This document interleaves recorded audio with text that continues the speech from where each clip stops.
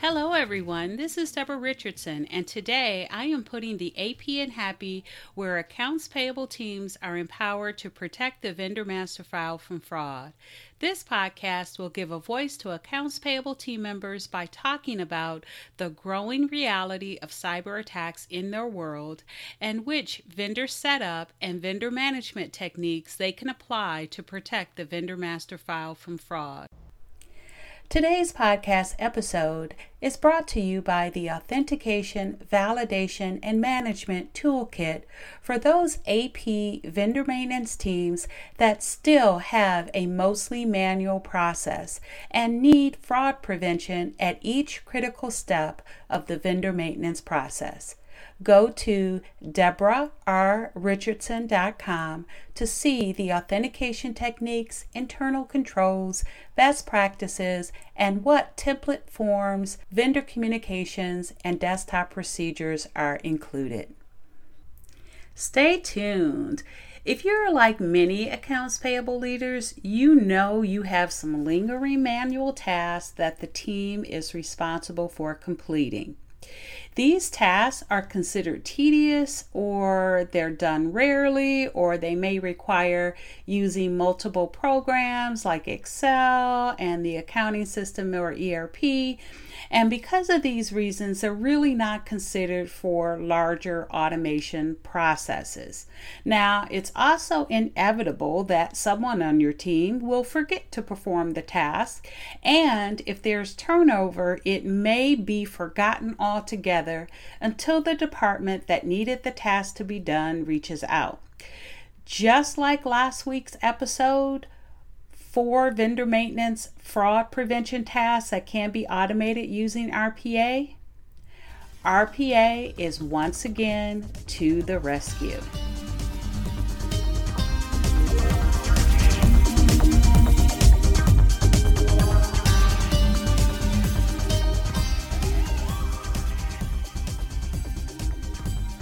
Welcome to episode 33.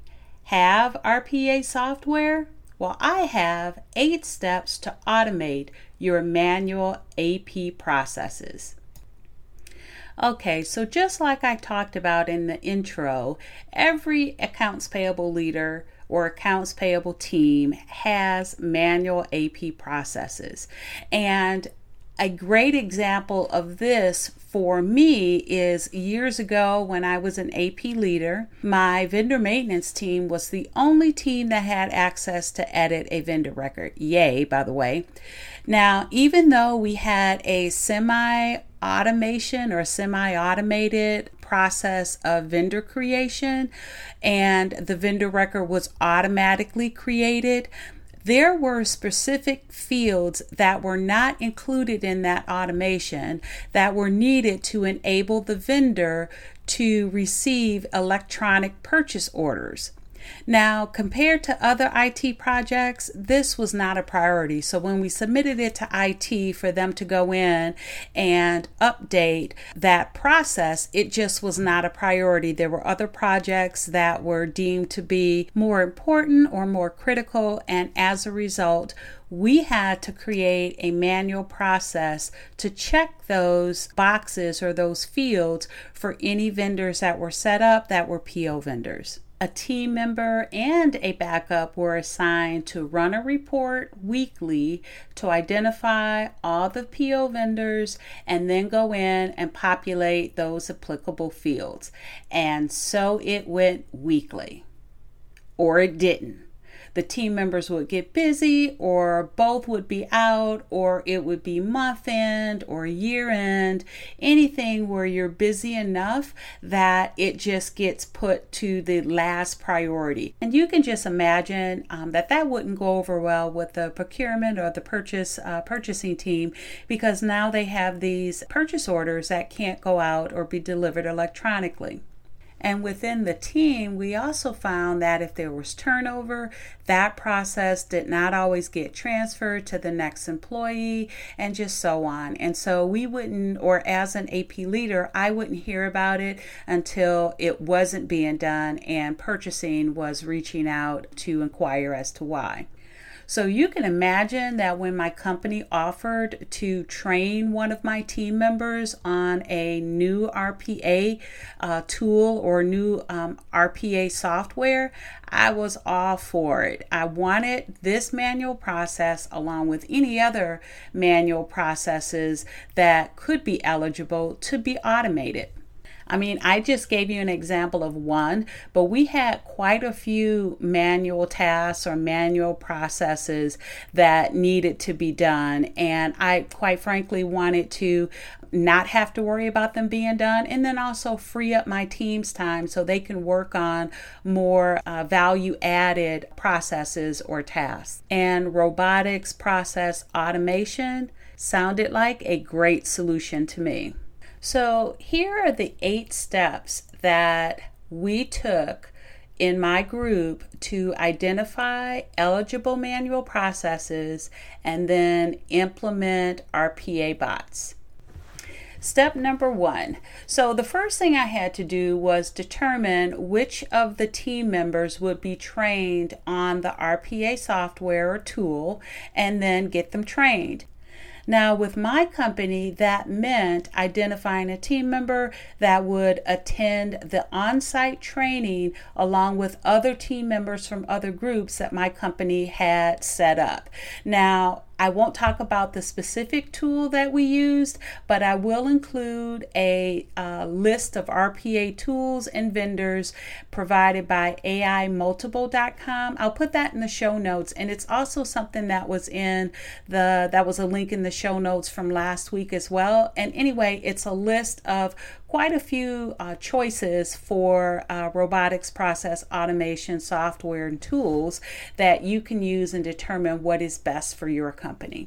Now, I'm trying to remember how long the training was. I think it was a couple 4-hour training sessions, or maybe it was a couple of 8-hour training sessions. While that person, identified team member, was training on the RPA software tool, I designated another team member that was knowledgeable about the team processes. I had that person identify all manual tasks or processes that the team was doing. And that worked out great because that team member identified almost 20 processes that we could review to see if they were eligible to be automated using RPA. So once I had the team member trained on the RPA software tool, and I had the other team member, once they were complete with the list of eligible projects, step number 3 was I got both of those team members together and they reviewed each manual task or manual process. And they were looking for 4 things. 1, they determined whether each step was rules-based and confirmed that no decision had to be made. The second thing is they identified the total time it took to complete the task and the number of times it needed to be done. And I don't want you to get discouraged, because even projects that only took 5 minutes daily were candidates if they were critical. Like if they weren't done, there was another step of the process that would be affected. Just like if in my example we didn't populate those fields, then the PO would not go out electronically. So the third thing was they determined how hard it was to implement. So the number of sign-ins to other applications, for example, any that required the IRS 10 sign-in could not be implemented because with the new IRS site, and I forget when it came up a couple years ago, they implemented the 2-factor sign-on, which our bots could not handle. So even though the bots could be programmed to sign in to other applications or other sites, the IRS sign-in was not eligible to be automated. And then the last thing they did was to consider whether security approval would be given. So bots are treated just like employees as far as their security and their access. Segregation of duties still had to be maintained.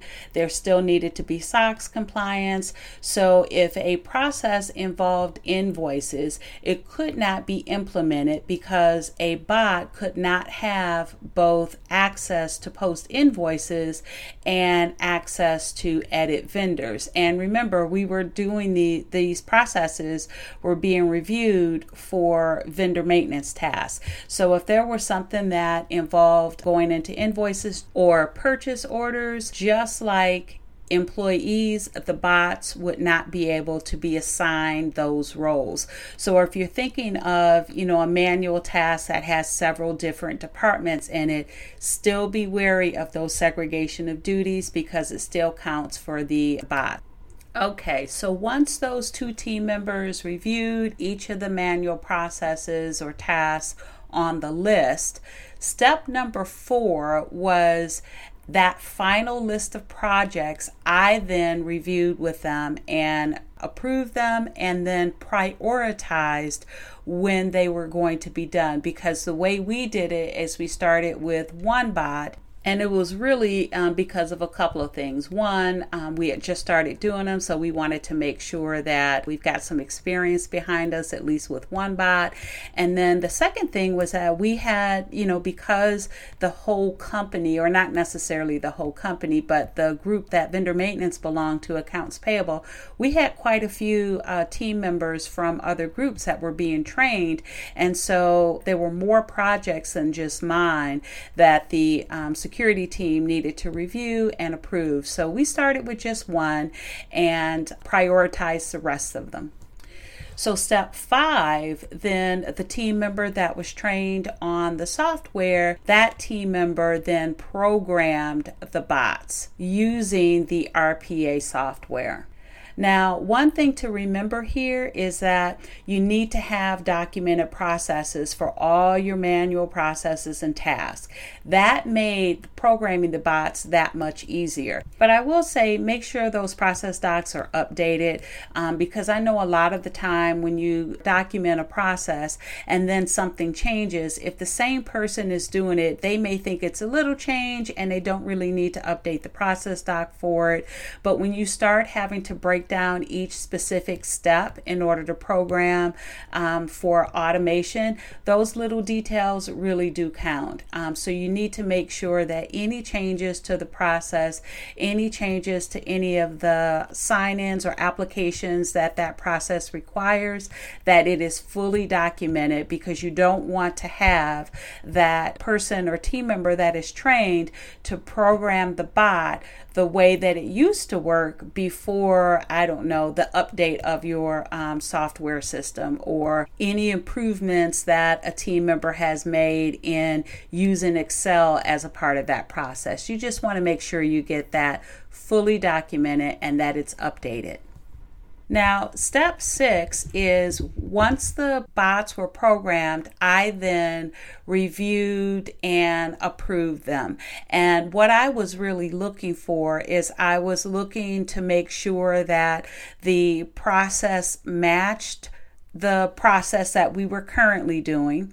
And so that's where I found some of the issues where process docs weren't updated or desktop procedures weren't updated. But I reviewed them, and then once I was happy with how they were running, I then approved them. Step number 7 was now it had to go to a different level of approval, the IT security team. And as a matter of fact, I think it was more of a committee or a panel, but it included IT security. And they reviewed the process and they approved it or disapproved. And sometimes it would be where we would have to make a tweak to the bot process and then come back and then have them review it and approve it at a later date. So once it's been approved by myself and then also the IT security team and any committee or panel that they would have, the bot was then put into production. And that was step number 8, which was the last step. Now, just because the bot is put into production, you still have to make sure you have a way to verify that the bot is being done. And usually that means some type of report or validation is just built into the last step of the process so that you know that it has been done. So in our cases, I think we used a lot of email reports that were generated or reports that were generated to a specific folder. All we had to do was verify that the report was there and validate that the process was run. So those are the 8 steps, and I'll recap real quickly. So the first step was to train a team member on the RPA software or tool. The second step was to have another team member that's knowledgeable about all of the team's processes, have that team member identify manual processes that may be eligible. And then the third step is to get both of those team members together and review each manual process or task to identify which ones are really eligible to move forward with. The fourth step is once they have the 2 team members have the final list of projects, is to have the AP leader review and prioritize the ones that they've approved. And then the 5th step is to actually have the bots be programmed using the RPA software tool by the team member that was trained. And then once that was done, step 6, I would review the bots that were programmed, and then I would approve those. And the 7th step is to have the IT security team or whatever panel or committee you may have that may need to review those processes before they're put into place. And then the last step is once all of that is done and IT security team has approved, was to actually put the bot into production with some type of a validation or confirmation that the process was run. Okay, and before I forget, I do want to talk about a lesson learned. And that lesson is don't automate until you have reviewed and standardized your processes. There is no need to automate the compilation and emailing of a report, for example, if no one reads it. We also found that there were some manual processes handed down from transition from one employee to another or acquisition that literally no one knew why they were being done and who used it. And when we inquired, like to the different teams, procurement or maybe the invoice processing teams, we found out that they didn't even know why some of those tasks were being done. So again, big lesson learned. Don't automate until you have reviewed and standardized your processes. Now, if you have questions about the actual bot programming and creation, my suggestion is to identify which tool you will use and start learning with their trial program. Again, I will have in the show notes a link to a site that lists all of the third-party providers that provide the robotics process automation software and tools. And as stated in my last blog post, I included as options Automation Anywhere and UiPath, since they offer training, certifications, and a free trial to get you started. So I hope this podcast episode has been inspiring and it has you thinking now about what manual tasks or processes could be eligible to be automated with RPA. I'd love to hear about it, by the way. You can email me at Deborah, DEBRA, at DeborahRRichardson.com or comment on the platform that you choose to listen.